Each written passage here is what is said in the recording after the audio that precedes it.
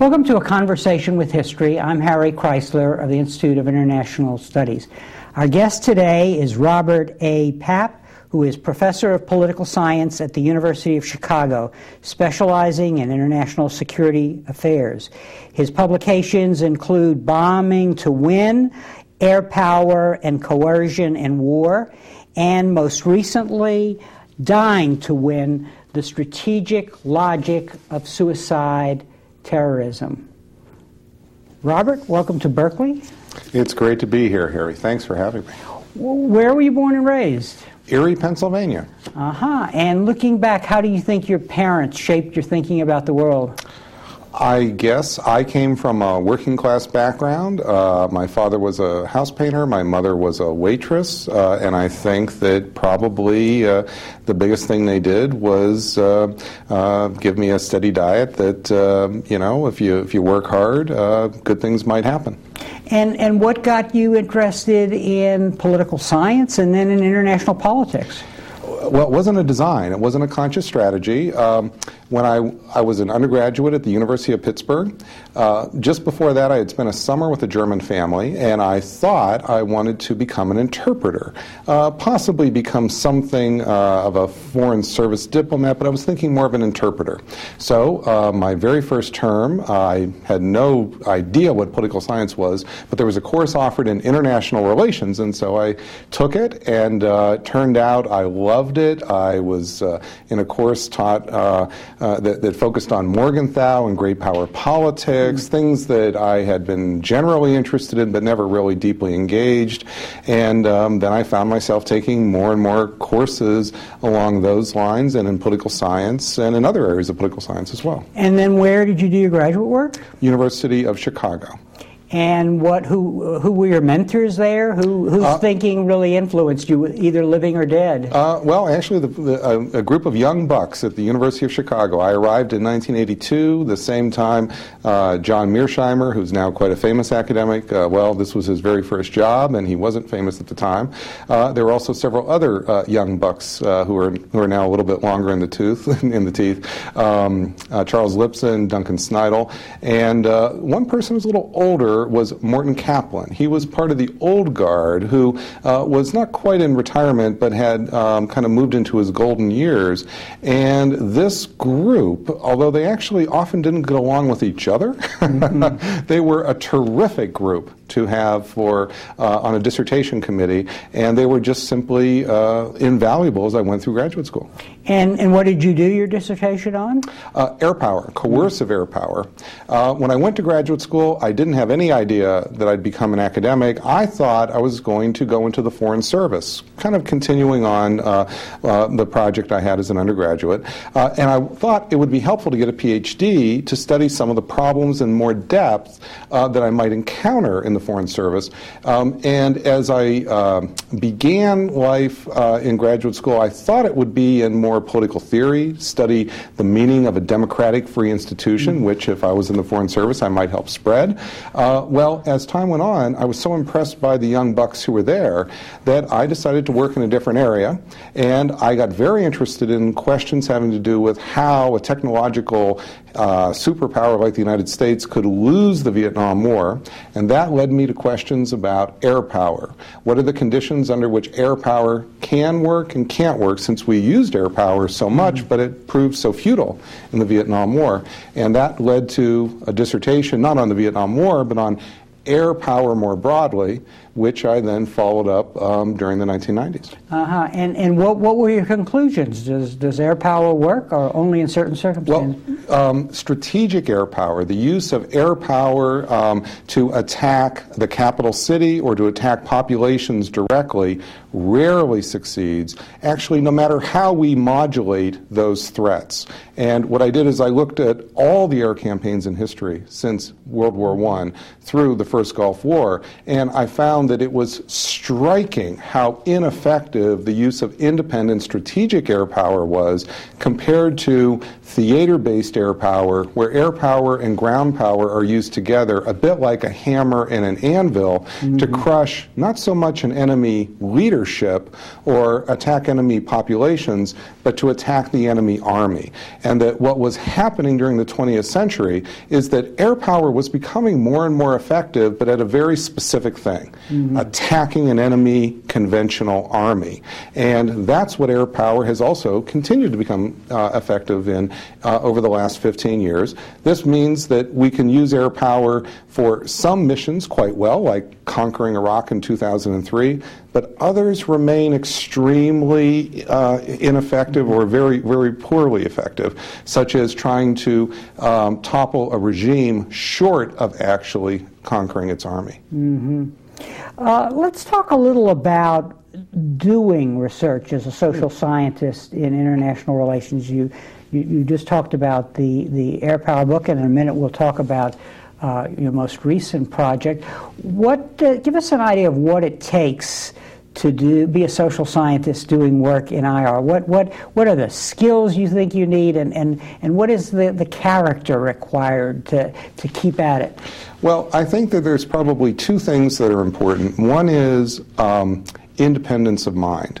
And actually, increasingly, as the political science profession has become professionalized, that's a commodity that's more and more difficult to come by, because graduate school today is actually much different than when it was just 20 years ago when I went to school, where 20 years ago we might bring in 60 graduate students, and of that class of 60, perhaps 10 would actually graduate.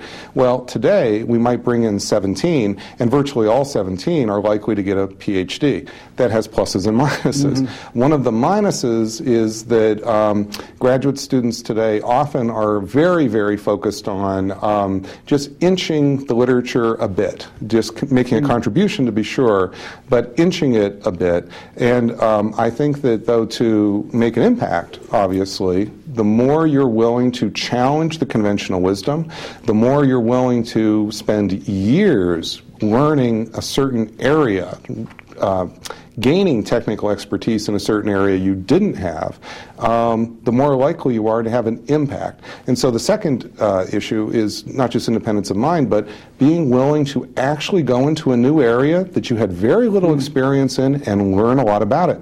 In my first work on air power, when I chose that subject, I knew nothing about airplanes. I didn't play war games as a child.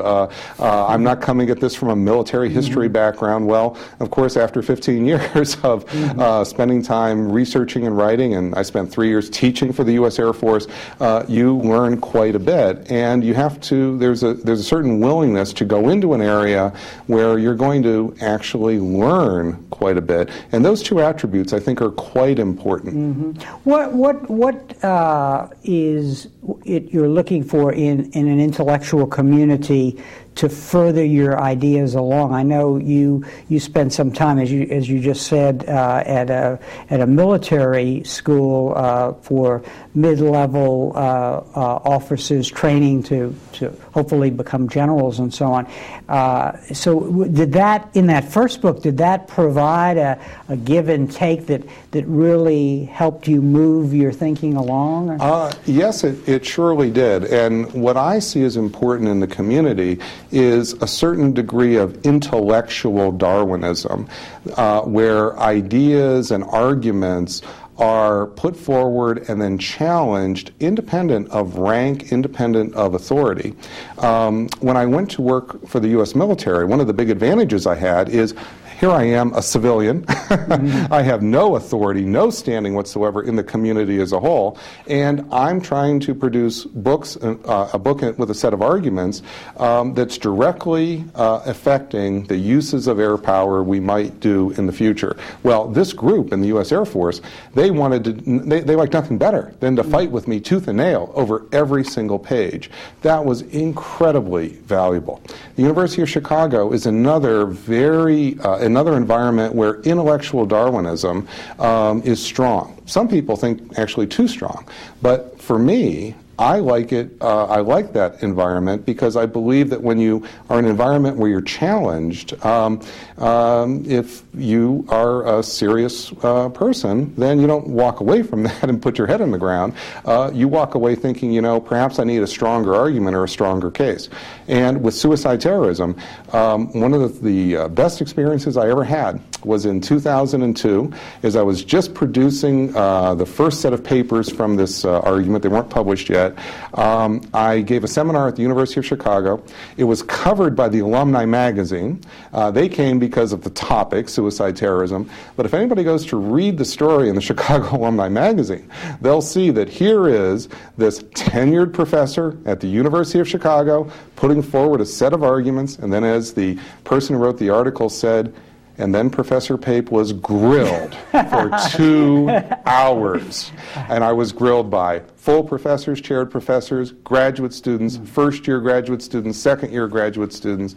And I believe that it was invaluably helpful to me as I went forward. Before we talk about the suicide terrorism book, help us understand where you fit into this IR community. Would you classify yourself as a realist? Well, yes and no. I mean, I take a problem-oriented approach to international affairs and to political science in general. I don't think that I'm really interested in pushing a certain theory or a certain paradigm.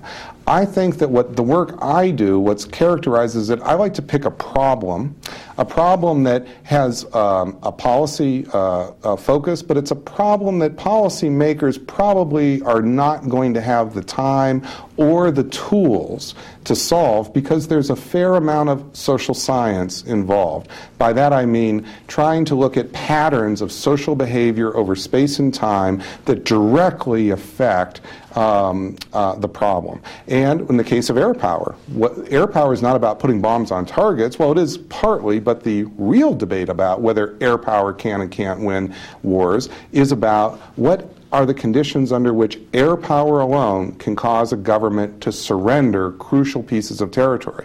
Well, that's partly about how to put a bomb on a target, but it's more than anything else about the social science of the general patterns under which states do and don't make concessions to military pressure. In the case of suicide terrorism, this is first and foremost a social science problem because we're trying to understand the conditions under which individuals would actually give their lives in order deliberately to kill others. Well, that, of course, has some, there are intelligence, our intelligence experts in Washington can contribute to that by eavesdropping on terrorist groups. But first and foremost, this is a social science problem, and unless social scientists take this problem on, we're likely to not end up with broader understanding of the conditions that do and don't produce suicide terrorism. And so if we don't do the social science, we can end up making the problem worse. So let's show your book again. It's called Dying to Win, The Strategic Logic of Suicide Terrorism. Tell us about its origins. How did you come to this problem? Was it something you were thinking about even before 9/11? No, not at all. Before 9/11, I was working on a completely different book. And in fact, if you look at my hard drive, you'll see that book was saved at 8:02 a.m. on 9/11 when I got the first phone call. And what happened is I didn't immediately after 9/11 get interested in suicide terrorism. I was invited on 9/11. I was quite honored to be asked to go on a number of important media shows, along with some important people. On that day, these were in Chicago, for instance, we have an important show called Chicago Tonight. Well, on this show were the two senators from Illinois, representatives, an academic, and myself and another academic. Well, I was brought on not to talk about suicide terrorism. I was brought on because people wanted to ask technical questions about levels of casualties. You might remember that on 9/11 itself, and for a few days, we didn't know much about about some of the technical things that had happened. Well, given my expertise on air power, and because this was somewhat similar to an air attack, I was able to come on. And so very early on, I was able to explain, well, the way that we estimate civilian casualties in an air attack is we just look at the floor at which a cruise missile might hit a building, and we assume that's where the fire is going to be, and that everybody above that point will probably be killed, and everybody below that point has a good chance of escaping. Well, that argument is now the conventional understood explanation for what happened on 9/11 itself and the two towers. But at 9/11 and the next few days, that was something that I was pleased to be part of, and I was also asked questions about suicide terrorism simply because I was on the air. Well, I immediately realized that we didn't have much of a factual basis for making judgments about the causes of suicide terrorism. To the extent I had any initial idea, like most people, I thought the suicide terrorism was a product of Islamic fundamentalism. I kind of found myself reaching for a Quran. But more than anything else, I found myself, as these interviews went on over weeks, collecting data in a notebook of the actual attacks that had occurred over time, because I couldn't find anyone who had actually collected the data on suicide terrorist attacks around the world. And absent that, my social science instincts told me, absent that, we wouldn't really be able to make a judgment about what is the cause and not the cause of suicide terrorism. And so we have an event. We have Al-Qaeda identified shortly thereafter as the key source. So, but the question of, well, who else has done this? Right. What other groups have done this was a rather murky area. And what did you go about doing to sort of get behind that fog to say, okay, here are these different groups. So what do we have to collect? What sort of data do we have to collect? Well, it may sound fairly simple, and it is. We have to collect the data on the actual suicide attacks that have occurred around the world over a period of time, and we want to know not only where they have occurred with some degree of certainty, we want to know where they haven't occurred with a fair degree of certainty. So this is a little bit like studying cancer or lung cancer. We not only want to know who gets cancer, we want to know who doesn't get cancer. And we want to be tracking this closely enough and with enough confidence in our research that we can be highly confident that we have the right information. Well, that kind of a project, that instinct led me to collect the first complete database of every suicide terrorist attack around the world from 1980 through early 2004. And then since then, I've updated this database for the crucial case of Iraq just through actually December of 2005. That database contains 462 suicide terrorists who've actually killed themselves in order to kill other innocents. One of the most striking things about those 462, over half are secular. The world leader in suicide terrorism is the Tamil Tigers in Sri Lanka. They're a Marxist group, a secular group, a Hindu group. The Tamil Tigers in Sri Lanka have done more suicide terrorist attacks than Hamas or Islamic Jihad. Further, about 30% of all Muslim suicide attacks are carried out by secular suicide terrorist groups, such as the PKK in Turkey. That's a Kurdish terrorist group in Turkey. Well, what this means is that over half of all suicide terrorist attacks all around the world since 1980, pretty much since they've begun in the modern period, are not associated with Islamic fundamentalism. If that's the case, then Islamic fundamentalism is not as tightly associated with suicide terrorism as most people think. Now, there's an important point before we go on which should be made. It wasn't just the case that there was no evidence for the answer to this question about, well, what is the logic behind suicide? But everybody thought we knew the answer. Many people thought they knew the answer, but you should also, I think it's also fair to say many people realize there's more to the puzzle than meets the eye. Because, of course, religion has been around for centuries. And, of course, there are many religious people who don't commit suicide, even when stretched in these conditions. So what the project, as I began to unpack it, it was clear to me that many people assumed Islamic fundamentalism was the central cause, but it was also clear to me, as I looked especially at the research underneath that many people realized that might be a hollow presumption. They were presuming it given the absence of data that showed nothing else.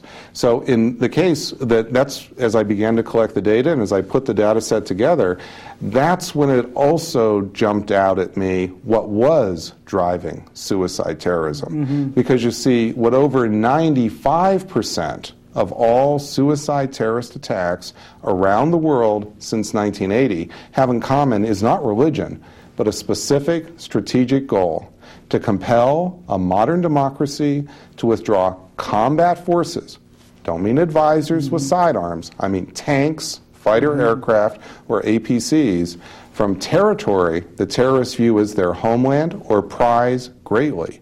From Lebanon to Chechnya to Sri Lanka to Kashmir to the West Bank, every suicide terrorist campaign since 1980 has had as its central objective to compel a democratic state to withdraw combat forces from territory that the terrorists prize. Now this is very important, and we're going to let's take apart all that you've just said. So really, what you're saying here is that nationalism or a national liberation movement is a driving force in all of these cases. Suicide terrorism is an extreme form of a national liberation strategy.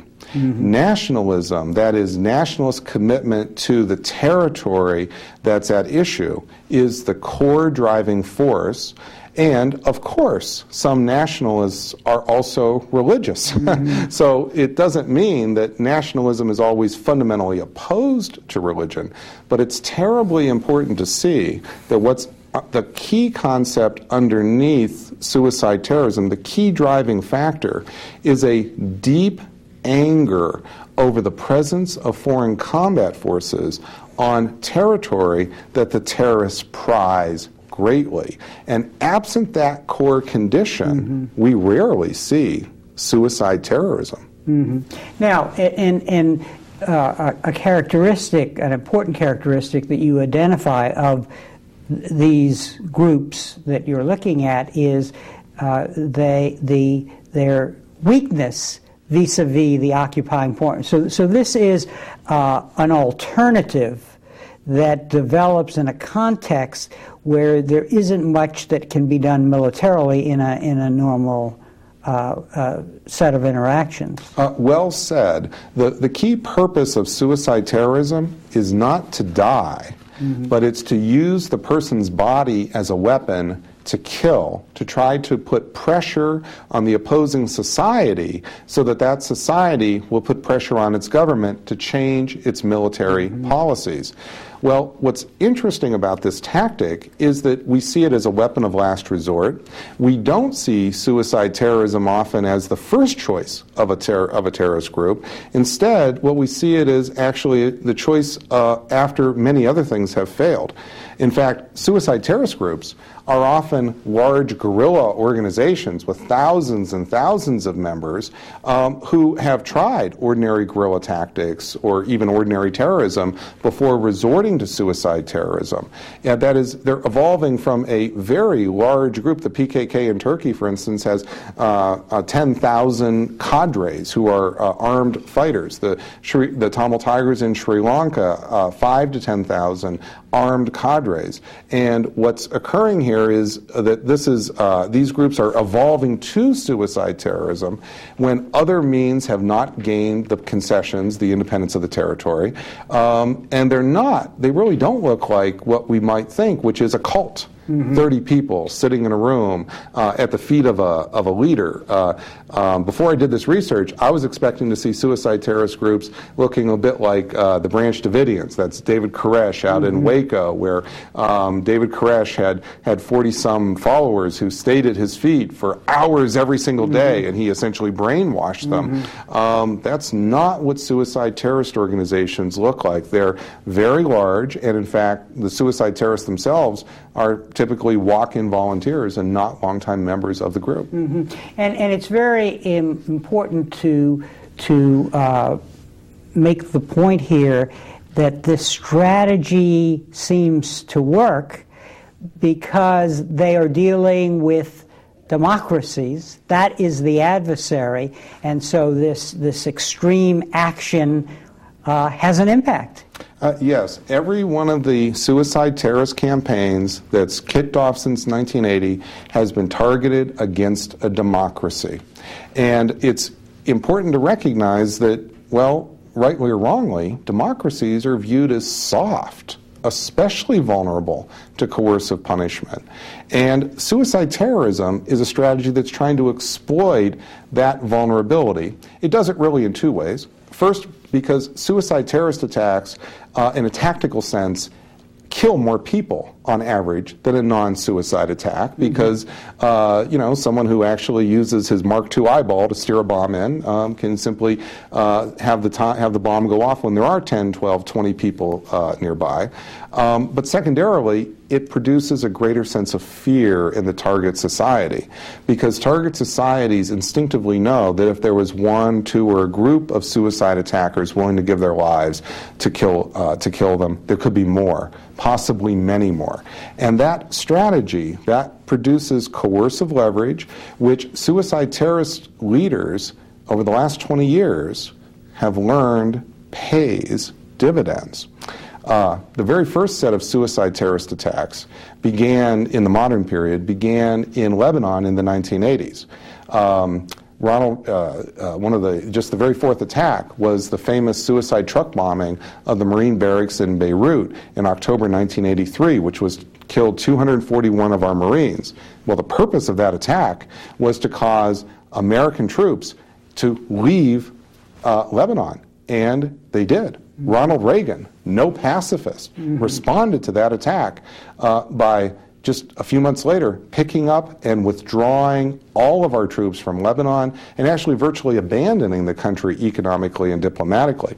In fact, Reagan in his memoirs has a whole chapter devoted to this, where, to his credit, he is honest and just lays out exactly why he did what he did. And he says, and I'm quoting directly from his memoirs, he could not stay there and run the risk of another suicide attack against the Marines.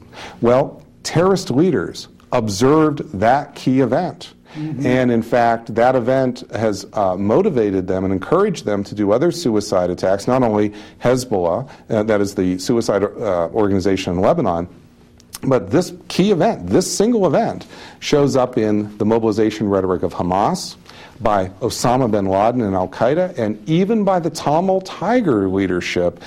They point out that this event demonstrates that suicide attack can cause a democracy to withdraw combat forces from territory that democracy really doesn't prize as much as the terrorists. What do you think is the reason that democracies are so vulnerable?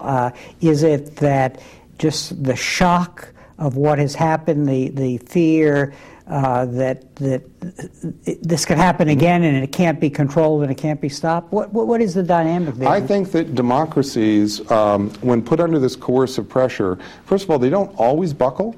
So I don't think that democracies are vulnerable to this pressure without limit.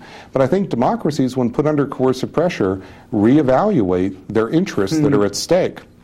And Ronald Reagan, to give you his full logic, said that the reason he wouldn't run the risk of another suicide attack against the Marines in Beirut is we had so little at stake. There was nothing at stake for the security of the American homeland. There was nothing at stake for the American economy. And in fact, as he said, there was even nothing at stake in the Cold War.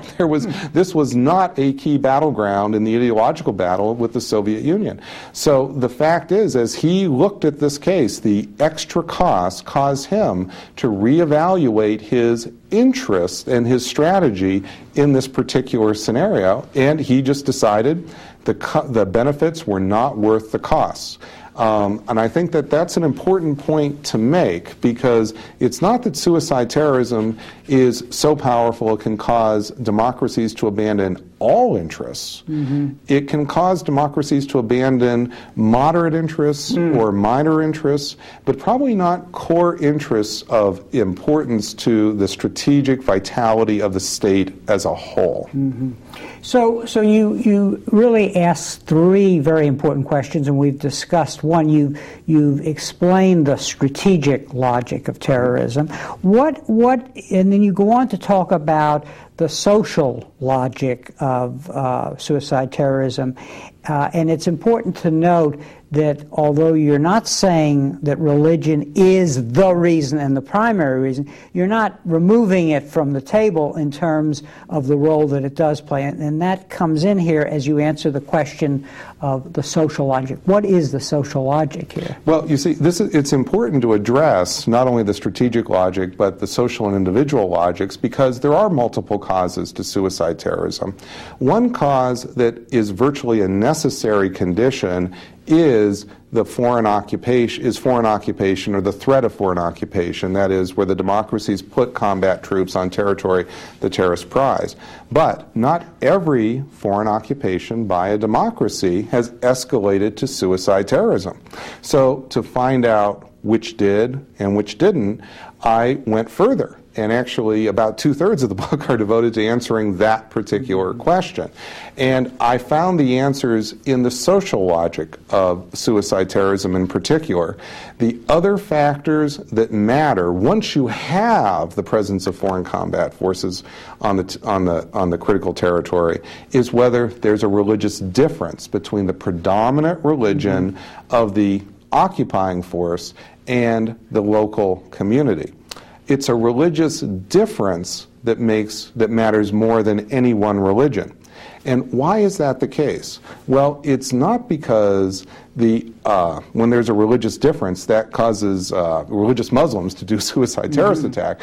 It's because when there's a religious difference, that gives the terrorist leader an opportunity to paint the foreign occupier as motivated by religious goals. And the terrorist leader then can use that religious difference to terrify, essentially, or to encourage both secular and religious members of the occupied community to generate, to see a sense of urgency in responding to the occupation, so that in fact the foreign combat forces aren't simply the first stage of a fundamental transformation of the local community toward the values, and especially the religious values, of the foreign combat troops.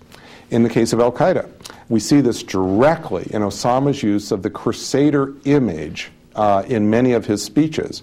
When Osama gives motivating speeches that are often 40 and 50 pages long, and they often follow a fairly standard pattern. He often, in 96, for instance, one of the most famous was entitled "The American Occupation of the Arabian Peninsula." Well, it began in 96 with a detailed discussion of American combat operations on the Arabian Peninsula. And you remember, we're engaged in the containment of Iraq during that time, so we had a lot to go through. Then the next section was all about why we were doing it. And he presented it as the American design was a crusader design.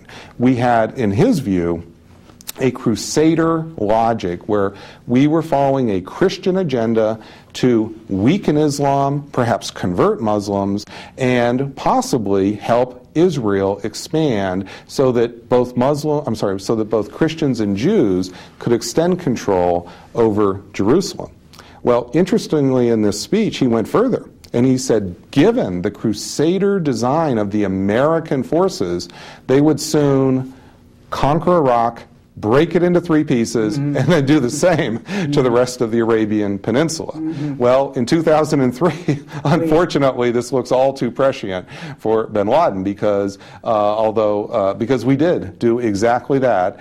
And his argument, the core argument is, yes, religion is important, and yes, he does want Islam to respond, but where religion begins is in the goals of the Americans and why they have combat forces on the Arabian Peninsula. And that's what he's using to create a sense of urgency among his community to respond.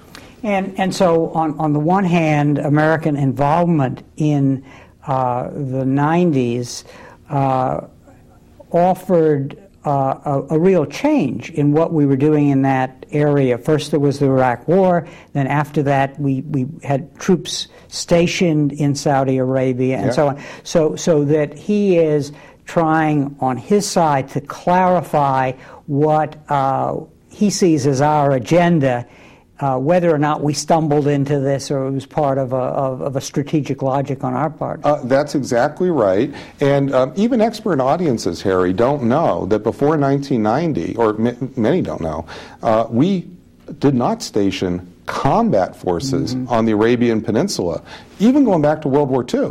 Yes, we had advisors with sidearms, a few hundred with sidearms, but no tanks, fighter aircraft.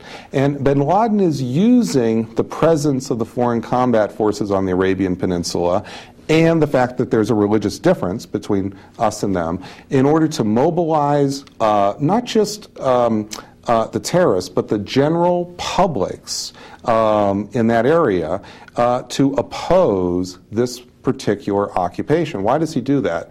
Well, it's because suicide terrorists themselves depend very much on broad popular support in the local community from where the terrorists come from. This is kind of an uncomfortable fact. Many of us would like to believe that suicide terrorist groups, whether it's among the Palestinians or bin Laden, they just have tiny fractions of support. And in fact, just most recently, as we do this interview, there were elections on the West Bank where Hamas seemed to mystify our State Department by winning. Well, it really doesn't come as much of a surprise that Hamas could have this broad support once you realize that in general, suicide terrorist groups have very broad support from their local societies. And it's crucial because suicide terrorists are walk-in volunteers who overwhelmingly have little experience with the terrorist organization, which means they have to meet up with recruiters. The recruiters must be somewhat visible in that local community, or else these walk-ins couldn't find them. Well, that means that the local population must know where most of them are, and if they wanted to, they could turn them in. And so without the support of the local population, it would actually be quite easy to get information on the recruiters and the organization of most suicide terrorist groups. And it's crucial for bin Laden then, as a leader of this organization, to build a broad argument that explains not just to 3 people why they should go do this attack, but to the societies at large that are at issue, so that he has their general support. So to sum up, religion is not primary, but it's not unimportant because it enables the terrorist organization or the nationalist organization to win support, to legitimate the action, to create an enemy that appears to want to destroy the integrity of the group that is behind the terrorism. And then it also legitimates martyrdom. So religion somehow is a glue that brings a lot of things together, but it's not the primary cause. That's right. When we look over time at all the cases where democracies have put combat forces on other territories since 1980, about 58, what we find is there's a certain key commonality about the small subset that have produced suicide terrorism, and it's a religious difference. And also, I should say, a prior rebellion is also important, because it's often the case, as I said before, that suicide terrorists evolve to suicide terrorism rather than start that way. And those key conditions are what you see when you actually look at that broad set of occupations. And absent those three conditions, we rarely see suicide terrorism. Mm-hmm. So one would, if one looks at the foot soldiers, the suicide terrorists of Al-Qaeda, we don't find religion. What do we find in their origins that confirm or disconfirm your theory? Al-Qaeda is a prime example of the strategic logic of suicide terrorism. My book is the first to collect the complete set of every Al-Qaeda suicide attacker from 1995 to early 2004. That is, the 71 individuals who actually killed themselves to carry out attacks for Osama. Of those 71, we have the names and nationalities of 67. Over two-thirds come directly from Sunni Muslim countries where the United States has stationed combat forces since 1990. One-third do not. One-third are more transnational in nature. But even among the one-third that are transnational, we see that the motive of causing the United States to leave the United States and the West in general to leave the Arabian Peninsula is a powerful factor. The London bombers are a good case in this regard, because obviously they were from Britain. And let me make 4 points about the London bombers. First, the Al-Qaeda group that claimed responsibility for the London attacks just 2 hours after they occurred, and with specific operational details not yet in the press, said the London attacks were to punish Britain for British military operations in Iraq.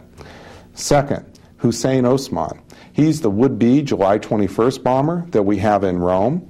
Well, he said in his interrogation, and I'm quoting, he said, "This was not about religion, this was about Iraq. We watched films of Western military operations in Iraq." Third, Mohammed Khan. Mohammed Khan is the ringleader of the July 7th attacks, the guy from Leeds.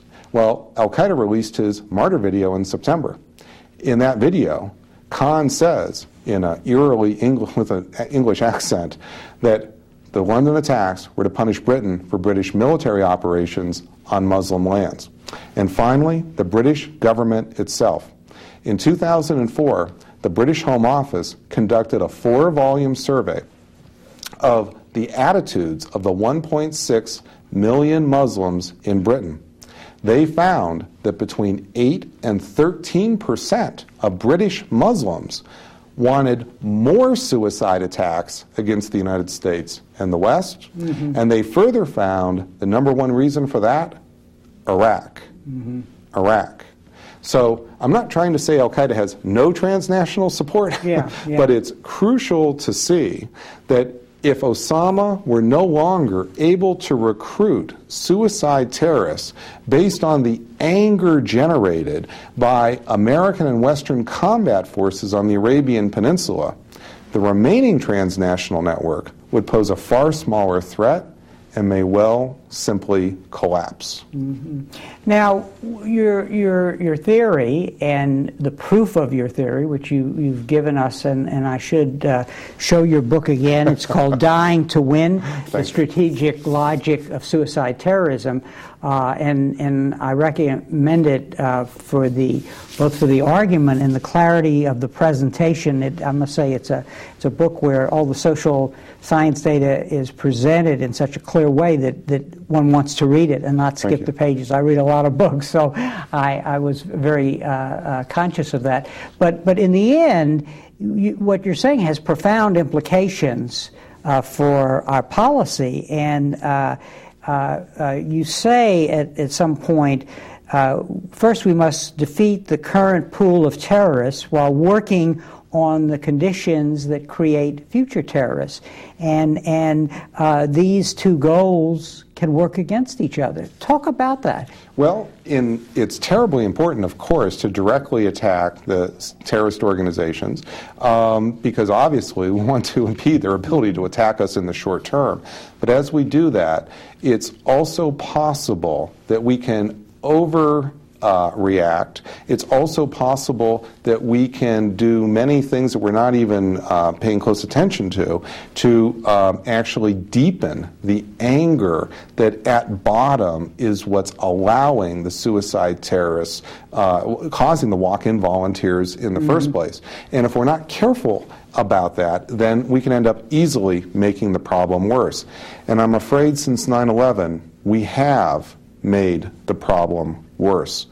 Since 9/11, Al-Qaeda has carried out over 17 suicide and other terrorist attacks, killing nearly 700 people.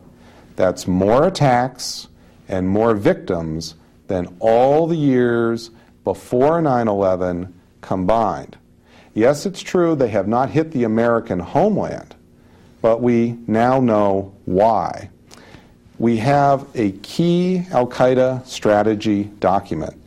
In September 2003, Al-Qaeda published a 42-page document on radical websites for how to deal with the United States after we went into Iraq. And that document says, it was later found by Norwegian intelligence, by the way, and it's still sitting on the Norwegian intelligence website. That document says that Al-Qaeda should not seek to attack the American homeland in the short term, but instead should focus on hitting America's allies. And then that document, allies who sent combat forces with us to Iraq or Afghanistan. And then that document went on to assess at the length of 42 pages whether they should hit Spain, Britain, or Poland. They concluded, this is in the fall of 2003, that they should hit Spain in Madrid just before the March 2004 elections, because that would put the most pressure on the Spanish to get out of Iraq, and indirectly put pressure on the British to start getting out of Iraq. Well, we actually got that document before the March 2004 Madrid bombing. The Norwegians gave it to us, and we chose to put it aside.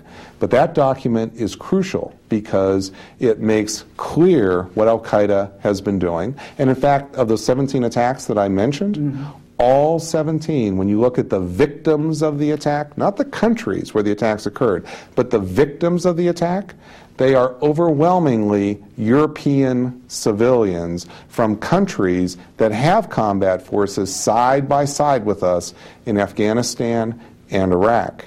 Well, unfortunately, the threat is growing. And a key reason why the threat is growing is because we're waging the war on terrorism on a faulty premise. The premise that suicide terrorism is mainly a product of Islamic fundamentalism. Well, if that premise were true, then it would make perfect sense to conquer Muslim countries so we could transform them and wring the Islamic fundamentalism out of them. But if that premise is wrong, then in fact, by conquering countries, especially on the Arabian Peninsula, we can increase the number of suicide terrorists coming at us. And since 9/11, we've gone from having 12,000 combat forces on the Arabian Peninsula, 5,000 in Saudi Arabia, 7,000 in Iraq, to over 140,000 combat forces in Iraq and the rest of the Arabian Peninsula. And as we've done that, suicide terrorism, both by Al-Qaeda and coming right from Iraq itself, has gone up side by side. So, of course it's important that we target or capture or kill Al-Qaeda leaders. Of course it's important that we go after suicide terrorists who are planning operations to kill us, but we must also pay close attention to the cause, the root causes of suicide terrorism, or we may continue to simply make the problem worse. And what would be your strategy? You are a person whose work shows an understanding of strategic logic, what works, what doesn't work. We are addicted to oil, President Bush has told us recently, so we have interests in the Persian Gulf. How do we realize our strategic goals there and interests while at the same time taking account of what you've taught us? Well, we can't simply cut and run, because the fact is we do have a core vital interest in access to Persian Gulf oil. However, over the last 6 months, I've been offering 3 other points to the Bush administration. I've been on Capitol Hill 4 times. I've spoken to the Office of Secretary of Defense, and that comes to 3 basic points. First, Al-Qaeda must be our top priority. Yes, Iran and North Korea are important, but it's Al-Qaeda that's actively planning to kill Americans, and we've lost sight of that over the last 3 years. Second, in Iraq, over the next year, it's important that we begin to draw down combat forces, even if the insurgency does not subside. And over that year, we should also completely transfer responsibility for the security of Iraq to the Iraqi government. It should be the government of Iraq that builds the Iraqi army, not the American government. Third, over the longer term, say over the next 3 years, by the end of Bush's presidency, we should shift to a new military strategy for securing our access to Persian Gulf oil, offshore balancing. Offshore balancing is actually the strategy we pursued before 1990, and it worked splendidly. Before 1990, the United States didn't station a single combat soldier on the Arabian Peninsula, but managed to successfully secure our interests in oil nonetheless. How? Well, we, instead of stationing combat forces on the peninsula, we maintained an alliance with Iraq and Saudi Arabia, which we can do again. And even opponents of the war in Iraq should admit that that's a good thing that's come out of this war. Second, we stationed numerous aircraft carriers off the coast of the Arabian Peninsula, and today air power is much more effective than it was 30 years ago. And finally, we maintained an infrastructure of bases without troops, but bases so that we could rapidly deploy hundreds of thousands of ground troops to the region in a crisis. Well, that strategy of offshore balancing works splendidly against Saddam Hussein to reverse his aggression against Kuwait in 1990, and offshore balancing is again our best military strategy to secure our interests in oil, to prevent the rise of a new generation of suicide terrorists coming at us, and it's a strategy that we can maintain not just for a year or two, not just hang on by our fingernails like we're doing now, but we can maintain this for decades, which is what we're going to need, because it will take decades to produce true alternative sources of energy so that we can diminish the importance of the Persian Gulf. You've shown us in this interview how a social scientist focused on IR can take a problem, grapple with it, and think about it, and you've done it an outstanding job in this book. The question becomes, how do you then move this insight into the political process? I know you've been speaking a lot. You mentioned you've appeared before the Congress, the Office of the Secretary of Defense.